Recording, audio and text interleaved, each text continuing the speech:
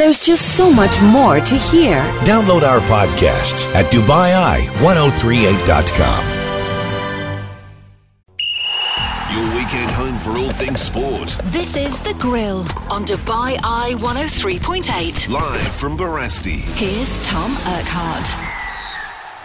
Third and final hour of The Grill, broadcasting live from Barasti. Do keep your thoughts coming into us, 4001.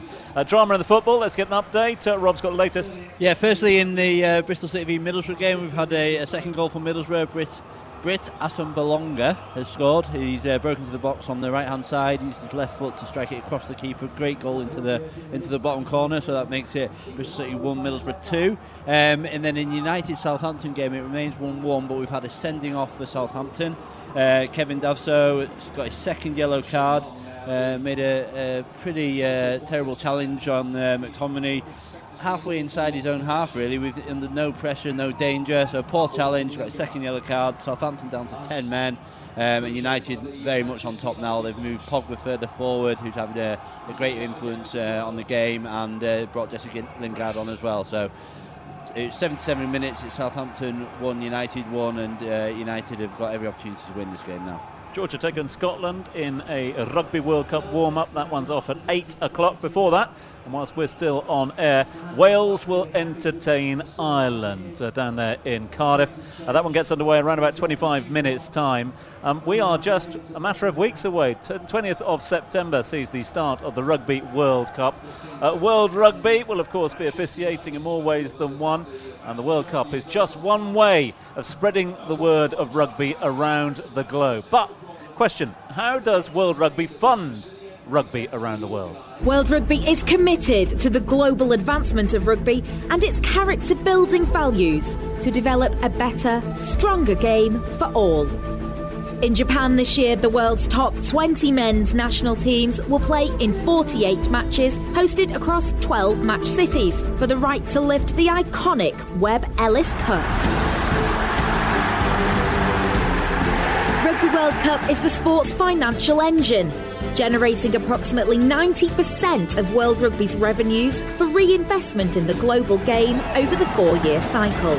Driven by the commercial success of Rugby World Cup, World Rugby is investing £482 million at all levels of the game between 2016 and 2019, eclipsing the previous 4-year cycle by 38%, to ensure strong and sustainable growth and inspire the world to get into rugby.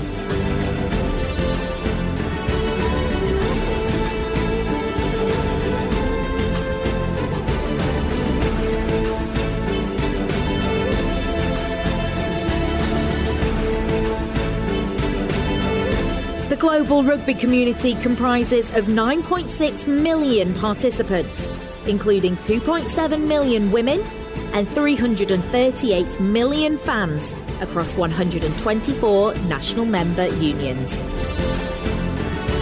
Japan 2019 will be the first Rugby World Cup in Asia, the world's most populous and youthful continent. The Rugby World Cup Impact Beyond Legacy programme has already achieved its ambitious target of 1 million new rugby participants across Asia. Rugby builds character, a game for all the world. 4001, if you want to get your thoughts in. Are you off to the Rugby World Cup? Are you all sorted? Are you excited? Let's get the thoughts of a few of the decision makers on this year's World Cup. What can they expect? We're going to be hearing from Augustin Piachet, the deputy chair, or the deputy managing director of World Rugby. Brett Gosper's also going to share his thoughts, and Steve Chu as well. They're looking forward to it. A fun World Cup on and off the field. I think we're going to a great country, a different country for most of us, exciting country, Asia for the first time. I think what happens on the field is going to be great, but what happens off the field will be great as well. So I think we expect a great rugby played World Cup, but to people to enjoy it as well. Japan is a very gracious country of hosts, and the Japanese pride themselves on being hosts, and they are very passionate about everything they do, but they'll want people to feel good about being there. They'll want to show people all about their culture, their food, their customs and so on. So I think it's going to be a real discovery for the traditional rugby fan, and of course the Japanese will be discovering the large travelling fan public, which is also interesting. I think first of all, what Steve's saying, that that's the moment that you want to shine. I think that's where you want to really show the world that you're the best team, and you've been preparing every single moment since the last World Cup, or if you're new to a first World Cup, every single training session, every single way you've eaten, every single way you rested is just on perspective towards that moment in time. So I think it's the most important opportunity you have to show something really special in the best stage of the world. Let's come back to 2011, the day before the opening ceremony. We went down, my wife and I went for a walk, and I was still unsure how the country was going to deal with this opportunity. We went down to the waterfront in Auckland, and there were 500,000 people on the waterfront. It was just crazy, and I knew right then that we were going to host a successful tournament. So those two moments are pretty special then. I guess the good thing about upsets is you don't know where they're going to come from. No one saw the Japanese upset coming, except maybe Japan, Eddie Jones. But I don't think I'm not even sure they saw it. So it'd be great if it was unexpected, but there are certainly some teams that I think Japan could provide more upsets at this World Cup, although there is more expectation there than there has been. Certainly Fiji also could provide some upsets.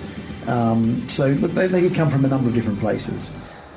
Talking of upsets, haven't been many in the warm-ups, that's for sure, Marc Archer. Home wins for everyone. More home wins expected this afternoon? Yeah, it's going to be interesting. Big match taking place in about 20 minutes' time in Cardiff. Wales, of course, Warren Gatland's team. It's the final match that Warren Gatland will coach for Wales in Wales. So it's a pretty emotional day. And, of course, Wales now ranked number 1 in the world. Get that, Tom. Number 1 in the world, Wales. Where did they come from? Many people are asking. They're taking on Ireland and, of course, Joe Schmidt under a bit of pressure because a big win by England last weekend. They put 50 points on Ireland. Ireland are one of the most consistent teams over recent years. Ireland struggling to replicate that form as we get towards the Rugby World Cup. So massive match happening, 5:30 it kicks off in Cardiff. Wales will be hosting Ireland. That will be a bellwether game for those two teams' form now going into the Rugby World Cup. Later tonight, it's Scotland and Gregor Townsend's team travelling all the way to Georgia to take on the Georgians at 8 p.m. Georgia, one of the up-and-coming teams in world rugby. Always the big story about can they get into the Six Nations, can they find a way of playing against the European heavyweights. Well, let's see where they are in their progress in the match against Scotland tonight. Result last night in one of the warm-up matches, this was in Stade de France. France comfortably defeated Italy 47 points to 19. And I think it's fair to say France are finding a little bit of form just going into this Rugby World Cup. So Warren Gatland, massive day for him. And here's the other swing and the other roundabout today. Ireland will replace Wales as the world's top-ranked team if they win by 50 points. Now tell me how that comes together. So we had Ireland beaten by 50 points last weekend. If they beat Wales, and these have been friendly matches, let's be right, the serious matches, the trial matches, but look, the rugby friendlies. So if Ireland win today by 15 points, they become the number 1 team in the world. So I'm not quite sure how the world rankings work exactly. They're baffling me.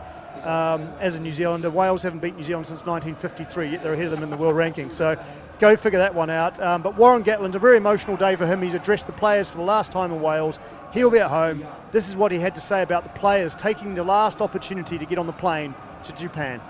Warren, with your selection, what are you hoping to know by the end of Saturday evening that you don't know now? Oh, probably a heck of a lot. There's a number of positions that are still up for grabs. Front row, second row, back row still, so back 3, the 10 position as well. So the players are pretty well aware of how important this game is and the opportunity that they get to put their hands up for selection on Sunday. 2 new caps, Owen Lane and Rhys Carey. Tell us about their qualities. Yeah, I think it was a bit of a shock to them when they first came in terms of how hard it was and how hard we've trained, but they've fitted in well. I think Rhys has lost about 10 kilograms since he's been with us, and Owen Lane's has continued to improve and impress as well. So both of them have fitted in well, and hopefully they make the most of their opportunity. And personally, your last game in the home dressing room? Yeah, it is. It'll be quite emotional. I've had an unbelievable time here in Wales, and the people I think have made my time incredibly special. But I'm trying to keep in perspective that yes, it's something that I'll be thinking about in the team, but it's not about me. There are 31 players get selected on Sunday, and I've got to make sure that performance on Saturday and then the job of picking the squad is incredibly important. So there's no way that I want to overshadow what is probably more important for those individuals than me having my last game in the stadium. So I just have a personal reflection and reflect back on how memorable that's been without making a big fuss about it. That's Warren Gatland talking about the final match that he'll be in charge of Wales as they take on Ireland in this World Cup, a warm-up match starting at 5:30. It's going to be, many people are saying it's going to be the most open World Cup for many years. Plenty of teams in the mix, Tom, whether it be the 2 times winners, the All Blacks. We've seen the Springboks come back into form. We've seen Wales, Ireland and England all press claims from the Northern Hemisphere. Brian Habana, former winner of the World Cup, had this to say about his predictions for the 2019 Rugby World Cup. World Cup 2019, it is probably the tightest Rugby World Cup that we've ever had to call, because if you look at the top 6 teams in World Rugby at the moment, you've had Wales, who've just taken over New Zealand as the number 1 ranked side in the world, after a 10-year period, which is absolutely phenomenal. New Zealand, back-to-back World Cup winners, going into this competition as reigning champions.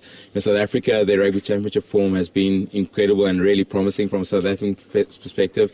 And then you have Australia, who 2 weeks ago showed exactly what they're capable of.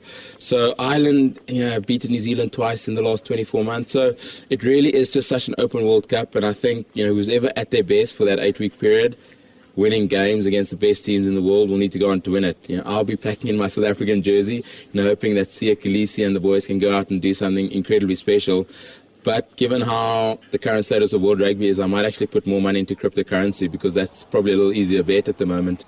So Brian Habana is struggling to work out who will be the winner of the 2019 World Cup. Justin Marshall, former player for the All Blacks, well, these are his thoughts on how the teams are progressing as we head only 19 days away from the Rugby World Cup in Tokyo. So New Zealand going into Rugby World Cup 2019 not being the number 1 ranked team is unusual. Recent Rugby World Cups, they've pretty much gone in as favourites and had that mantra of being the best team in the world. Well, Wales have got that now. I don't think it'll be catastrophic for New Zealand. I think they're more than capable of going into Japan and maybe having a little bit of pressure off them and performing. When you go in there as a number 1 team, people are looking at you. So going in there and having a little bit of that pressure off will do them a world of good. It doesn't hurt New Zealanders that Wales have gone to number 1 in the world. I think they deserve it. They've been the most consistent side in recent years, and the accolade, I think, is testament to how good they've been. So a little bit of slight pressure off for New Zealand might not be harmful. So Brian Habana can't pick a winner. Justin Marshall struggling to pick a winner. One man that's recently retired from the international game, but now he's actually talking, we talked UFC earlier, James Haskell taking up mixed martial arts. Yeah. That's going to be interesting. It's Bellator, isn't it? Get a ticket to that. But James Haskell has been really impressed with the England preparations. He reckons Eddie Jones has got the team as good as they've ever been, as fit as they've ever been, and they're going to go into the World Cup in a lot of form, a lot of confidence. This is what James Haskell had to say about Eddie Jones' England. Everybody knows I'm a big fan of Eddie and what he does. I think he courts controversy, I think happily at times. For me, this team's the best prepared it's ever been. When I walked into camp during these World Cup periods, and I've had experience of a couple of them, sometimes coaches can overthink, pressure can get to them, they start doing stuff they didn't normally do, they can start working the guys into the ground. Under Eddie, everything seems calculated and really well thought out. So, when I went in there, the boys were unbelievably upbeat, looked incredible. I think Manu Tuolangi is probably the best shape I've ever seen him, and that's why he got man of the match on the weekend. He's looking incredible. The young back row players are looking brilliant. So for me, it was really nice. I mean, the best bit was they gave me a red coach's polo shirt, which was like poacher turned gamekeeper. The lads couldn't get their head around that someone like me. I was making them call me coach as well. So it was abuse of power, but I love being involved. This is The Grill, live from Barasti, where the game is always on. Roy McIlroy was, in fact, let's just, before we do the golf, let's just turn our attention to the football, because they're still playing in both the games underway at the moment. There's been goals aplenty.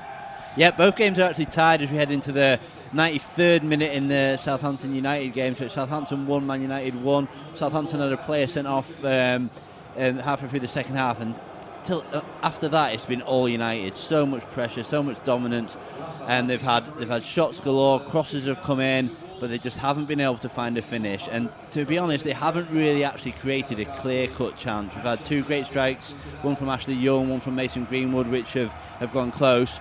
Daniel James is causing all sorts of havoc down the left-hand side in terms of crosses in, but they haven't been able to turn that into a goal. So it's 1-1. We're in the 93rd minute, probably another couple of minutes to play, see if United can sneak one. Keep an eye on that one, and of course the game in the Championship as well. There's been plenty of goals there. Yep, 2-2 are getting in that game as well. So we've had, getting into the last few minutes of this game, Bristol City went 1-0 up early in the first half. Borough pulled 2 goals back, and then Bristol City have equalised again towards the back end of the game, and we're into the last few minutes, and we might see a goal here. We've got Borough pushing forwards right towards the end. Keep an eye on that one for you, and if there are any developments in either of these games, we will let you know. What's happening in the golf, Marc Archer? We haven't had a leaderboard update. No, it's the European Tour. The PGA Tour kind of wrapped up last week with the Tour Championship, and the FedEx Cup was decided. We'll talk about that shortly, but it's headed to Switzerland this week for the very beautiful Crans-Cerceria Golf Club at Crans, Montana. And it's of course the Omega European Masters. Round 3 underway at the moment. And the man that made a lot of money last week, Tom, Rory McIlroy, $15 million he earned with winning the Tour Championship and the FedEx Cup title. Well, he's back at it this week in Switzerland. He's obviously got on his private jet. He's flown over to Switzerland because he's putting in another good performance this week. He's tied for the lead after 13 holes of his third round. He's 13 under par today, 3 under par for his round today. And he's had rounds of 67 and shot a very low round of 63 yesterday for the world number 2. Rory McIlroy trying to get back to world number 1 if he can have victory this week, gives him an opportunity to do that. But he's tied for the lead with the Aussie Wade Ormsby, also at 13 under par. But Rory McIlroy was speaking earlier in the week to the media about trying to get to world number 1. He was also talking about his victory last week in the Tour Championship, and he was talking about that he thinks he's had a pretty good year, despite not winning a major and all the pressures and the media attention's on him not winning a major tournament. He seems to think he's had a pretty good year in 2019. It's been a great year. I mean, I look at all aspects of my game, and I've sort of been big on the stats the last couple of years, and I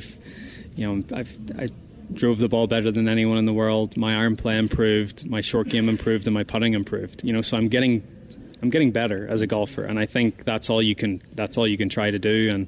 And some weeks you're going to play better than others, and I played better on weeks that Players was a big one, Tour Championship was a big win. I played really probably the best golf of the year at the Canadian Open, which is the week before the US Open, which is a major, and people will look at my year and be like, well, why didn't he play better at those? But I don't know if I can, maybe preparation or a little bit different mindset going into them. But, if I feel like if I just keep playing the way I am and just keep doing the things that I'm doing, sooner or later I'll get another one of those, and hopefully all this noise will go away. Full time down at Southampton on the south coast, Rob. Yep, game finished 2-2. A really good game of football actually between two fairly evenly matched teams. United had, a real spell last 10-15 minutes when they were playing Southampton, who were down to 10 men. Southampton manager delighted at the end, running onto the pitch, really celebrating. I suppose because won the Champions League by his reaction. Well, but I suppose being 10 man down, holding on, he's going to be pleased with that. 2-2. 1-1. Good game of football, and I suppose still ask questions of Solskjaer. Couldn't quite break them down again, but it wasn't without trying, certainly. And he certainly made some attacking substitutions as well, bringing Lingard on, bringing Mason Greenwood on. So let's see what the feedback is on Solskjaer over the coming days. We'll keep an eye on that one for you. Let's just go back to Rory McIlroy. He's had a good week, hasn't he? That's for sure. He's finished the season well, Marc Archer. Yeah, and he's putting in another back-to-back performance. So it's all over to the Omega European Masters. Round 3, as I was saying earlier, he's played 13 holes today. He's 3 under for his round, and he's 13 under for the championship. He's tied to the lead with Wade Ormsby, and he's got a chance to add to that big bank balance, and obviously trying to get some more race to Dubai points up on the European Tour. So massive week for Rory McIlroy. Payday last weekend was worth $15 million. He won the Tour Championship Championship and also the FedEx Cup title. So he's had a wonderful year, Tom, and good to see him finding some consistency. The big question surrounds him: can he go on and win a 5th major? He's been stuck since 2014. He's been 5 years now, a long time since a man of his talent. He's almost now, I think, 30 years old. He really needs to kick on and start really winning some major tournaments. So that won't get underway until the Masters, all the way next April. So the season's been compressed. But let's see how he goes in the final sort of few months of the season. Middle Saturday at the US Tennis Championships, the US Open. Some big games to look forward to on the Arthur Ashe Stadium a little later on. Action gets underway there, 8 o'clock local time here in the UAE. Caroline Wozniacki taking on the Canadian Andreescu in the round of 32 in the women's singles draw. And Rafa Nadal will be next on court there. He takes on Ha-Young Chung of Korea in that game. Also playing later on, you got Towndas, Julia Georges is going to be in action against Kiki Bertens. Plenty of action to look forward to. Plenty of action we've been enjoying over the course of the last few days. In fact, first week comes to a conclusion. Is it moving Saturday? Ever moving Saturday down to the tennis, do you reckon? Yeah, I think it's taken a little while to get into this one, I think, Tom. It's just, I'm not sure why. I think we haven't seen too many big name upsets yet. There's been a few more, again, a few players. I saw... there's a ladies player got knocked out yesterday. Big left-hander serves. She got beaten. Petra Kvitova got beaten. That was probably one of the biggest upsets so far on the ladies' side of it. But the men's side seems to be progressing as per norm. I guess we're going to get into the second week of the tournament and see some of the big players go head-to-head. The likes, Roger Federer had a pretty straightforward win yesterday. I think he beat the Englishman Dan Evans. I think there haven't been any big shocks, have they? No real big shots yet. And then we'll see what happens. What tends to happen the second week in New York at Flushing Meadow is the weather. It gets very hot. The crowds flock in. It's a big pressure cauldron there. In Queens. So let's wait and see what happens week 2 of the US Open. Yeah, we're going to keep an eye on obviously one thing we can guarantee is a very vocal crowd and a very patriotic crowd as well. They love getting behind their hopefuls, and they've got no shortage of potential stars in the draw at the moment still, none more so in the women's draw, and no big surprise that one of the players that have obviously taken the world of tennis by storm in recent times, Coco Gauff, has been welcomed with open arms by their very vocal crowd. In fact, the stadium chants have come to be something of a talking point in the first week, and she's very enjoyed the experience thus far. Congratulations. Thank you. So what did you think of round 2? Oh, it was great. I thought that the first set, I definitely was in control. In the second set, she raised her level, and I wasn't able to finish the set. But she played amazing, and I thought I played well, too, and it was a great match. Just in terms of the atmosphere and people chanting and everything, has this gotten to be a new normal for you yet, or is this still wild? For me, it's still wild, you know. This is the first time, the first round was the first time I actually had a chant, but today it was a lot louder and a lot more consistent. And I was literally thinking, maybe I feel like I'm Golden State in Game 7 or something. It's different because, you're an individual player, and so it's weird, I guess, because most of the time when you hear the chants, it's for, a whole team, not just for, me, so it was pretty cool. This is The Grill, live from Barasti, where the game is always on. Okay, what's been happening in the world of sport? Well, one thing that is ongoing at the moment is, of course, qualifying for the Grand Prix. We just had kick-off in the Wales against Ireland rugby game as well. But qualifying over for the Belgian Grand Prix tomorrow. Let's get the latest, Marc Archer. Yeah, Q1 just underway, and the big question mark was, could Mercedes fix Lewis Hamilton's car in time for qualifying after he had a heavy crash in practice 3? They have done that. I have confirmed that they've changed tyres quicker than the local ADNOC station, and he is back out and he is racing. So I can tell you that Q1 underway, and it's the Ferraris that were the quickest in practice are also proving to be the quickest in Q1. Charles Leclerc, he's had a great weekend so far. He's posted the fastest time. Sebastian Vettel has also put the second fastest time together. Max Verstappen in his Red Bull, he's come in well, currently under third place under Q1. Valtteri Bottas and Lewis Hamilton with the 2 Mercedes filling out 4th and 5th. So good news if you're a Mercedes fan. Lewis Hamilton is out in qualifying, but it's the Ferraris that are dominating so far in qualifying 1. What else has been going on in the world of football? We'll look ahead to the 6 o'clock kickoff in just a few moments' time, but some big talkers throughout the week. We had the announcement that a certain Virgil van Dijk has been named the Player of the Year for last season at a star-studded event. Here's Virgil straight after the event, and you might recognise the person asking the questions. Well, Virgil, it looked a lot of fun up there on stage with Ronaldo and Messi. Congratulations on winning 2 awards today. How does it feel to be recognised for those performances last season? Very proud. First of all, obviously, I think everyone, that helped me along the way, my teammates, the staff, the family, everyone should be proud as well. And without any of them, I wouldn't obviously be here. It's a bit of a cliche maybe, but it is really. We had a fantastic season last year. And obviously, for me to get rewarded for it, then I'm extremely proud. I guess the question is now: how do you surpass what happened last season? How do you improve on this as a group this season? Well, last year is last year. We all set new goals. We all wanna go for it again. In our competition, we playing it because we have the domestic cups, we have the World Cup of teams, we have the Champions League, we have the obviously the Premier League. So. We just go for it and we take it game by game. It's going to be very hard, but with the drive we have as a team, with the players we have in the team, we'll see what's going to happen. And what are your thoughts on the group paired with Napoli once again? I mean, it was such a match, wasn't it? Both times that you played it, and it came down to that Becker save eventually to stay in the tournament. Yeah, Ali helped us a little bit there. So Napoli is a fantastic team, difficult team to play against. With a clear plan, fantastic manager. Difficult place to go as well, but if you look at Salzburg as well and Genk, it's going to be tough. But we have to believe in ourselves. We're going to prepare for each game well, and hopefully we get the points and go through to the next round. And Istanbul for the final. It's a special place for Liverpool fans. Is that a good omen? Hopefully, yeah. Hopefully, it's far away still, so we don't need to think about it too much. But if we manage to reach it, obviously it's a special place to go to. And but what I say, it's too far away. Champions League group draw, and of course the Europa Cup draw midweek as well. Threw up a few big names into different groups. A lot of chat for the likes, a lot of the British teams. Spare a thought though for Slavia Prague, okay, and the game that the group that they got drawn in midweek. Have a little listen to this. Wesley, please give us another team of the spot. Slavia Prague. There's a time of Slavia Praha.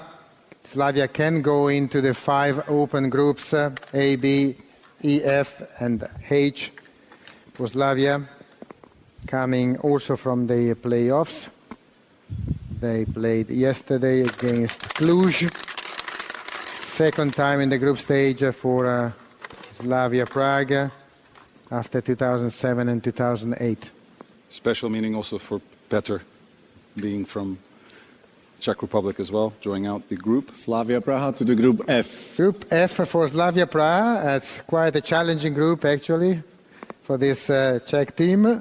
Barcelona, Borussia Dortmund, Inter and Slavia Praha.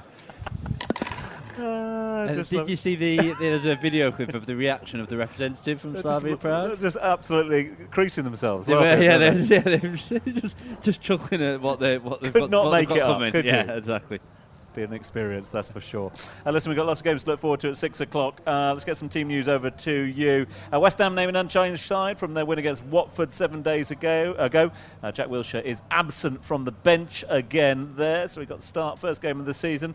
Been a little bit absent ever since. So West Ham lining up against Norwich, who've been impressive since the start of the season. They have, yeah. I mean, the results maybe haven't gone quite as they would have wanted. They obviously got beat by Liverpool on the opening day 4-1. They then had a good win against Newcastle and then had a good battle with Chelsea last week. But yeah, I think they've started the Premier League well in terms of the way they've played. They've carried on from the Championship, the style they've played. They've committed themselves to that and said, this is how we're going to play. We're not going to change our game. And they've created chances. They've they look a little bit suspect at the back, and that's maybe something where they need to consider. And it'll be interesting to see what the manager does as the season progresses and how they perform, and whether they decide to make themselves a bit more solid at the back as the season progresses. And then in Mr. Pookie, they've got a man who's scoring goals at the moment, and he's looking lively, and they play to his strengths. And it's been a solid start to the season for Norwich, I think. I mean, they mixed things up midweek, didn't they? 11 changes for their midweek Carabao Cup. It shows their priorities, doesn't it? It shows priorities, but also shows the sort of strength and depth that all Premier League teams have to have these days, don't they? Oh yeah, without a doubt. The length of the season, the number of games they have to play, and so undoubtedly they're big squads and high value squads as well. Pushed into one change. Grant Hanley's picked up an injury, so Christoph Zimmermann comes in for Norwich. But as you say, that man Pookie, whose value has skyrocketed in the last couple of weeks. Not just personally, but also on Fantasy League as well. He's banging in the numbers, that's for sure. He will lead the line for Norwich. What else is coming up for you at 6 o'clock? Let's have a look at what Crystal Palace have done. They're unchanged from the side that stunned Manchester United last weekend. That means that Joel Ward, Patrick Van Arnold and Jeffrey Schlupp have all recovered from knock. Scott Dan doesn't make the squad, still out with that hand problem. Gary Cahill, who started his senior career at Aston Villa, makes his home league debut for the Eagles, having turned in a man-of-the-match performance at Old Trafford. Crystal Palace lining up against Aston Villa. Yeah, Palace need to... They did very well at Old Trafford, and Hodgson set them up tactically really strongly. Brought Gary Cahill in for his experience, for his leadership in defence, and they played with real defensive discipline, and obviously got the 2 goals as well. I think now at home against Villa is going to be a test for them the other way. How attacking is Hodgson prepared for them to be, and unleash Zaha and Ayew up front, and will that expose them at the back? Because Villa have had a decent start to the season. Obviously they beat Everton, and they were a bit more direct in that game, and with Jota and Villian up front, they can cause some problems for the Palace back four. So I think the key thing is there, how attacking are Palace prepared to be will dictate what happens in that game. You bang on as well. Dean Smith naming a unchanged side from their 2-0 victory over Everton last Friday. Couple of milestones for some of those players. Tom Heaton is playing in his 100th Premier League appearance for the goalkeeper there. And I think Heaton was included in the England squad midweeks, wasn't he? I think he got the call up along with Tyrone Mings. Mings. I was going to say, Mings definitely got a call up. He's had a strong start to the season, hasn't he? A good opportunity for him. Good opportunities all round there. So that is Palace against Villa. What about the other games? We've got Chelsea against Sheffield United. Defender Fikayo Tomori makes his first start for Chelsea this afternoon. His only other Premier League appearance was as a substitute against Leicester back in 2016. He's in for Andreas Christensen, who drops to the bench for Frank Lampard's Chelsea, who take on Sheffield United, who came in for a bit of criticism from their manager last week after the results. They did, yeah. He was emphasising how his hard work is the minimum standard they expected, and quite rightly, really. And that's what I think United are renowned for all over the course of their history, really, I suppose. The Bramall Lane is a difficult ground to go to. It's what they expect, really hard work. So they shouldn't be applauded for it. It's what the minimum that he sets. It's going to be a difficult game for them, I think, at Chelsea. Chelsea, I think, like a lot of the teams in the Premier League on 4 points now, having won one, drawn one and lost one. I think it's about 10, 11 teams on 4 points. Chelsea look very strong going forward. Good young players in Mount and Abraham, and Mount's obviously been called up to the England squad as well. Abraham got his first couple of goals for Chelsea last week, so will be full of confidence, I'm sure. The only slight doubt I think with Chelsea is defensively, and he's obviously made a change, as you said, Tom, so if that can solidify them a little bit more, because they have looked a little bit exposed, particularly when they've been going forward, and United obviously caught them out the first game of the season, hit them on the break 3 times, and Norwich got some success as well, so let's see how Chelsea do defensively. One change for Sheffield United. Oliver McBurney, their record signing, £20 million signing from Swansea, makes his first Premier League start in the only change for the Blades. to the side that lost to Leicester last week. So let's look at some of these squads. We'll run through the other squads for the other 6 o'clock kickoffs in just a few moments' time. In fact, Leicester, team news just coming through to me now. Fullback Ben Chilwell is in the 11 after sitting out the last 3 league and cup matches with a hip injury. No room in the starting lineup for midfielder Hamza Chowdhury, who was criticised by the Newcastle manager Steve Bruce for a tackle on Matt Ritchie in the midweek League Cup match. Wilfred Ndidi replaces him. Christian Fuchs, Dennis Prayet and Ayoze Perez also dropped to the bench, having started in the game against Sheffield United last week. Mark Albrighton and Harvey Barnes, who scored a great goal against Blades, in the lineup today. It's Leicester against Bournemouth. Be interesting to see how Bournemouth go. It will be, and I should say on Leicester as well, they've coped well, obviously, with losing Maguire in the summer, the last minute of the summer as well. So they've done well defensively. They're unbeaten and had a good start to the season. They've got a really strong squad, I think, and they've got a very exciting squad, but a well-balanced squad, both defensively and in attack. They've got James Morrison, who had a wonderful game last weekend and has also got called up to the England squad. I would expect Leicester to be winning this. Bournemouth are a team that are struggling with injuries at the moment. They've got Lewis Cook out long-term. David Brooks, who had such a strong season last year, is also injured, as is Junior Stanislaus. They tend to be a little bit inconsistent over the course of the season, Bournemouth, and I think that might be the case again this year, although they have signed some good young players, and in Harry Wilson on loan from Liverpool. He had a good start last week. He's got a great free kick and coming on in as a substitute, so we'll see how they go, but I think Leicester should be too strong for Bournemouth. Yeah, it isn't that man Harry Wilson who is the one change for Bournemouth. He's coming in for Charlie Daniels. That's the only change from the 11 that started in the 3-0 home defeat by Man City last week. All those games off at 6 o'clock this evening. As I said, we'll have a look and profile the other 2 in just a few moments' time. 2 games to look forward to tomorrow in the Premier League. Everton against Wolves is the early kick-off. That one is off at 5 o'clock, but the one off at 7:30 tomorrow evening. Much anticipation ahead of this one. It's Arsenal against Tottenham. It's a game that really does need little introduction because, well, it's the North London derby.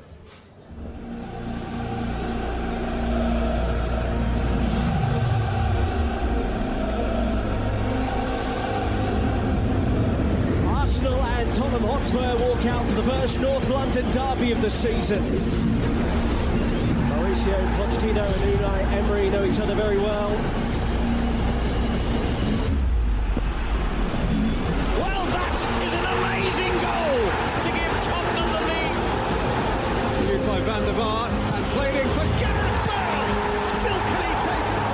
Ericsson sweeps it in. And Eric Dyer is there at the near post.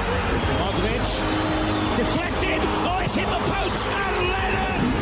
It's given away to Genius. Oh, that is a brilliant goal.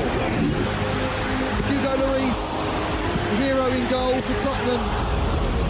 Bale, fabulous goal. And Tottenham lead on hostile territory. It's quite a game, isn't it always? That is fabulous football from Tottenham Hotspur. Absolutely extraordinary. Oh, Nelly, what a goal! And then Sean buries it. A derby day they will never forget. This is The Grill. Get involved with Dubai Eye on Facebook. So we're just going to wrap things up down here at Barasti. Plenty to look forward to, though, at 6 o'clock. Plenty to look forward to over the course of the weekend. Rugby is underway at the moment. Marc Archer's keeping an eye on that one for us. Yeah, it's number 1 team in the world, Wales, taking on Ireland. It's 3 apiece in Cardiff. There's been about 15 minutes under play. Ireland hot on attack, and they're looking like they may score in the corner, and they are going to score in the corner. So they will extend the lead here. I think it's Jacob Stockdale who's gone over for the first Irish try. Ireland looking to bounce back after a thrashing by England last week. Of course, all the teams looking to find some form and players looking to book the final seats on those airplanes off to Tokyo. Rugby World Cup gets underway in about 3 weeks' time, Tom. 19 days to be exact. I got my tickets yesterday. I'll be there come the end of the tournament. But Ireland leading Wales 8 points to 3. Of course you will, of course you will. I mentioned that it is a sporting weekend. We've got the Belgian Grand Prix qualifying ongoing there at the moment. We'll let you know how that finishes up in the next few moments. We've also got the Grand Prix to look forward to tomorrow, as we do the London Derby. It's going to be an interesting one, isn't it, Rob? Because the North London derby, Arsenal against Tottenham. They don't like each other. There's a bit of antagonism. The sets of fans. Everyone looks forward to this game because it's always a game that usually delivers. But two teams that already quite early in the season have got a point to prove, really. They sure have. Certainly Spurs. I mean, Spurs have had what's going on there at the moment? Really disappointing start, haven't they? After the high of last season with the Champions League, and then they've really struggled, and they've actually only taken 15 points from the last 15 Premier League games that they played. So back end of last season into this season, they've got some problems there. You look at the players that's going on. Ericsson, obviously, is he going to stay? Is he going to go with the European transfer window and clear some contract issues, as well as Vertonghen and as well as Alderweireld as well, not happy in terms of their contract situation. Pochettino has come out with all sorts of quotes over the summer about, he sees himself as a head coach now, not a manager, not happy with the transfer policy, and that's despite bringing in 2 or 3 very good players on significant money. But they just haven't started the season well. They just seem to be, I don't know, I suppose, questions about the desire of the players, the way that they're playing. They weren't able to break down Newcastle at all last season. Last week they just didn't have the ability to be able to do it, and so they've got some challenges there, I think, to overcome. It's not plain sailing. Then on the other hand, for Arsenal, they've had a good start. I think they've won their first couple of games, and then although they got beat by Liverpool last week, and I appreciate there's been some, I suppose, feedback and pushback on Emery and his tactics of playing this diamond in midfield, but you can see why he tried to do it. If he was to go and play Liverpool and fight fire with fire, they would have got beat. Liverpool are a better team, so he tried to do something slightly different. Didn't quite work, and obviously the 2 mistakes by Luiz caused problems. But that front three of Arsenal, I think, will cause Spurs problems tomorrow. They're a good front three, and depending on how he plays them, he might play them, one or two of them wide, and if he plays all 3 together. But I think they've had a decent start, and I don't think they'll be as far behind the top 4 as certainly I originally thought they might be at the start of the season. Yeah, it's interesting, and especially with the question mark around the future of Pochettino as well. There's something going on at Spurs at the moment now, whether it's a Daniel Levy driven thing, whether Poch is getting the respect to himself. I know that he's committed himself. I think he's committed himself till Tuesday next week at least, because he said, I'll be here, I'll be in on Monday, I'll be in on Tuesday, and then after that we're in a bit of a grey area there. Yeah. But it's just the old phrase of no smoke without fire. Something's afoot there at Spurs at the moment, with the question mark over a couple of key players, with the question mark over the spending policy of the club, and with the question mark now over the manager. There is, and it's quite strange, really, when you think where they were last season. I said with the Champions League final, and moving to the new stadium as well. Yeah. They had that to contend with, and the way he led the team and the club through that, because he played at Wembley for a long period of time. It was originally meant to be 2-3 games. It turned into sort of more than half the season, really. And he managed the club through that, and to the success that he had with the Champions League. But he did say, I remember him saying, if Tottenham end up winning the Champions League, it's probably my time to leave. Yeah. So he's always threatened it. He's always threatened, and it's always been there to say, I might leave if I don't get what I want. And he's clearly not quite getting what he wants. And so there's clearly some friction there with Levy. I think they had dinner at a restaurant this week to try and resolve it, and Pochettino had said, I took a phone call so I didn't have to pay the bill. That old chestnut. So yeah, I think it's an interesting 5, 6, 7, 8 games for Spurs to see, because they haven't had the start they wanted. They're miles behind Liverpool and Man City in terms of where they feel they should be. They're clearly not close enough. So let's see what happens.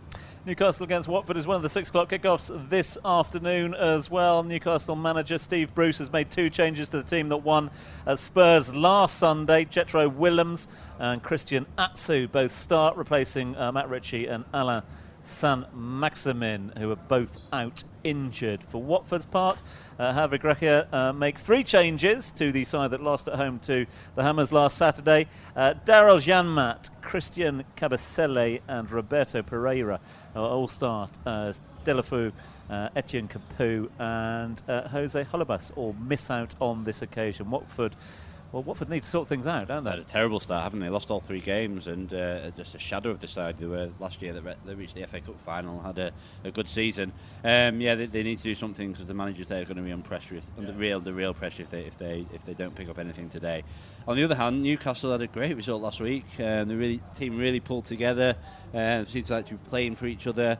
Paul Dummelt, centre of defence, had a cracking game and blocking left, right and centre. And it seems to be a real togetherness there with the Newcastle team under Steve Bruce. And it'd be interesting to see if that continues at St James's Park, where they won't be backs to the wall. They were backs to the wall against the Spurs side for significant periods of the time. They'll be expected to attack against Watford and break them down, and let's see if they've got that ability to gel moving forwards. Two teams, the two games we haven't talked about so far, Man City against Brighton and Hove Albion. I'm not sure there are I know that Chris McCarty has got some great mates down in Brighton at the moment, and I know that he'll be willing some away points there, but I'm not sure. I think he might be the only person in the world at the moment that gives Brighton any chance at Man City today. They probably guarantee for their 3 points. Liverpool have got a tough one. They're away to Burnley in the late kick-off. But Marc Archer, those two teams, it seems like you look at the table already 3 weeks in, the Premier League table, there are two teams who are dominating at the top of it. It's taking on a very bit of deja vu happening there. Yeah, we were talking about it off air with Rob, and it seems as though, you look at the pretenders, in the top six, and I think Manchester United are going to be up and down all season. They're going to be inconsistent. We've seen an inconsistent start by Chelsea with a young squad and the transfer issues that they've had getting players in. They can't do it, so they've had to promote the youngsters. So they're going to be inconsistent all season. And then you look at Arsenal have started okay, but we know that year in year out they kind of have their struggles also when we get to the new year, and head and tails above the rest are Liverpool and Manchester City. Now, can Liverpool reach the heights that they did last year and playing multiple competitions? They'll be the European champions, defending champions. They also have to play in the Club World Cup, which is another chunk of the time. It's so busy for English clubs around that December, January window. They're going to have to take sort of 10 days out of their schedule, and fixtures are going to pile up. So the pressure will be on them. And Manchester City just going about their business as normal. No thrills, but they're getting results, and they're just tuning them out, waiting for Champions League. So it does seem to be a gap there between the big two teams, and I think you've got those 3 or 4 teams really battling, as we saw last season, for 3rd, 4th and 5th. Yeah, I agree. I think those two will be far and away pushing the league. The other thing with Liverpool, they've got, as you mentioned, Mark, they've got the Club World Cup, but they've also got those 3 players up front, Salah, Firmino and Mane, who've now played, I think it is their 3rd year of consecutive football. So they've played in the World Cup, they've then played a full Premier League season, they've then played in either the Copa America or the South African the African Championship, and now they're into another season of Premier League football. They haven't had a break. Now, that might come to tell in terms of December, January, February time when they're playing 2 games a week consistently without that rest period. So they're really going to have to manage their workload, I think, the Liverpool backroom staff, to keep them effective and keep them pushing forwards for that league title. 4001 if you want to have your say. Thanks so much indeed to all of those that have been sharing their thoughts. Obviously we're looking ahead to UFC 242 next weekend here in Abu Dhabi. Big fight tonight though to talk about as well. If you love your boxing, make sure you tune in to Lomachenko against Campbell a little later on. Britain's Luke Campbell says he will find a way to upset the odds against pound for pound king Vasil Lomachenko on Saturday. The weigh-in Spitalfields yesterday got a big sellout crowd down there at the moment. Boxing just seems to be in a good place at the moment, isn't it? It is. It's a really exciting fight tonight, and see what happens. And there's some great boxers out there, and as you say, coupled with the UFC Championships, is a great time for all fighting fans at the moment. We will, of course, be looking at some of the comments coming through with regards to that one in just a few moments' time. We have to wrap things up. We have to say farewell. Marc Archer, anything doing on the Formula 1 qualifying at the moment? No, into Q2 now. Lewis Hamilton's car was fixed from his crash in practice. He's up and running, and he's put in the 3rd fastest time in his Mercedes so far. But it's Ferrari dominating Leclerc and Vettel in Q2. And 3rd is Hamilton, and obviously his teammate in the Mercedes, Valtteri Bottas. Over to Cardiff in the rugby, and it's Ireland who have jumped to a lead, 10 points to 3 over Wales. 20 minutes gone in the warm-up match for the Rugby World Cup. So plenty to talk about, Tom. Good on you, Archie. Thanks so much indeed for being part of the group. Good to see you, my friend. Thanks very much indeed for being with us. Always a pleasure, and I'll see you in a couple of weeks. Indeed. And Rob, bless you. Thanks so much indeed for coming on in, giving us all your expertise. I know you got your work cut out over the forthcoming week, so I really appreciate you coming on in. Thank you very much, and have a great afternoon, everyone. Which game are you watching? Today I think I might watch the Hammers. Look at that, eh? Look at that. And a big thanks to all the team back at house, to Saj, to Ben, whoever's been, all the team back in the studio as well. I love this one.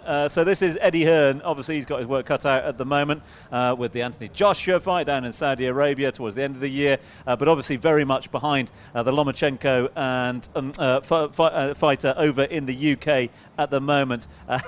So the buzzword, I think, across all sport at the moment seems to be Ben Stokes. He got offered to play central midfield or centre defence for Newcastle after his heroics last week. And Eddie Hearn reckons that now, they need to bottle his spirit because he could influence and impact anything.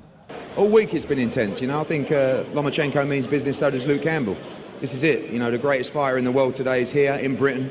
It's a once-in-a-lifetime opportunity for British fight fans to see this. But it's not the Lomachenko show. We don't want to see him juggle balls. We want to see Luke Campbell knock him out tomorrow night and become a pound-for-pound star himself. What about daring to be great? You've done that with some of your fighters before. It's a huge opportunity that you presented Luke Campbell. Can he take it? Yeah, I believe so. Like I said, he's fighting the best fighter in the world. But he's here to win. He could have gone to America for this fight, could have made more money. He chose to take the fight in London, in the UK, because he believes he can win the fight.